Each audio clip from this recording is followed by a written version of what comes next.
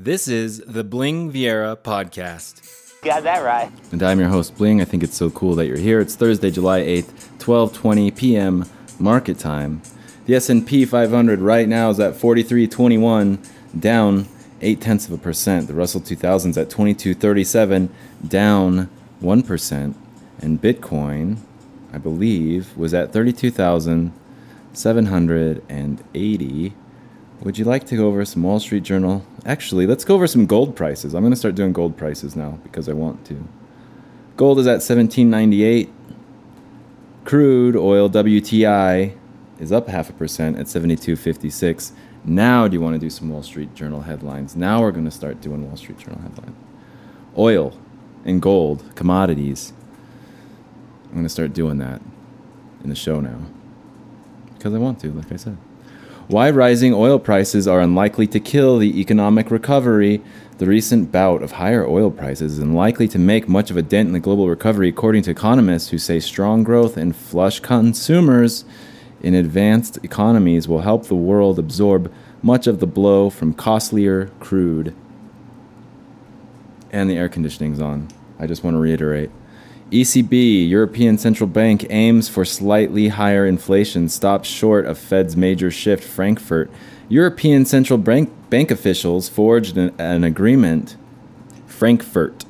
European Central Bank officials forged an agreement on a new policy framework aiming for slightly higher inflation in a region that is struggling to emerge from the COVID-19 recession, but stopping short of the major policy shift unveiled in 2020 by the Federal Reserve.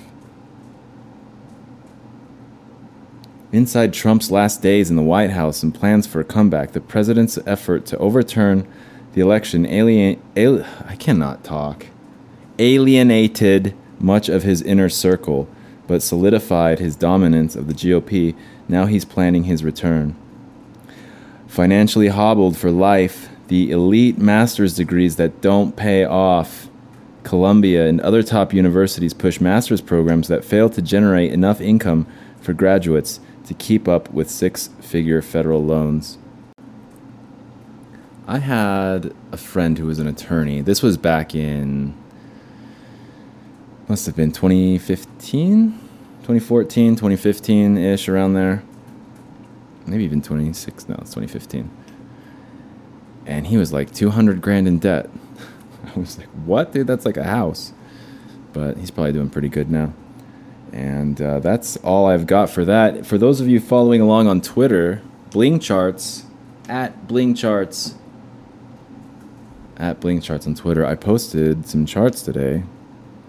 And I think that they would be beneficial if you looked at them. Because we're at the spot that the 431 spot.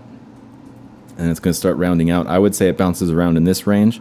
From 431 to probably 429.50, probably bounces in that range all the way up until, I'd say, 2:30 p.m. market time, and then things will start to slip or slide or go up and down and fluctuate, and then probably you're looking at the last 40 minutes, I'd say, of a pretty hefty sell-off.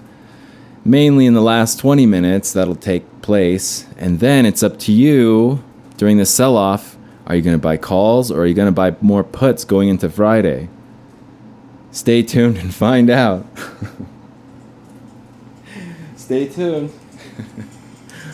Find out right after this. I think it's so cool that you guys are here. You guys are super cool. And I hope everyone has a great Thursday. And I hope everyone's making money. And I'll be back later. Good luck, traders. Good luck, traders. Take care. This is the Bling Vieira podcast.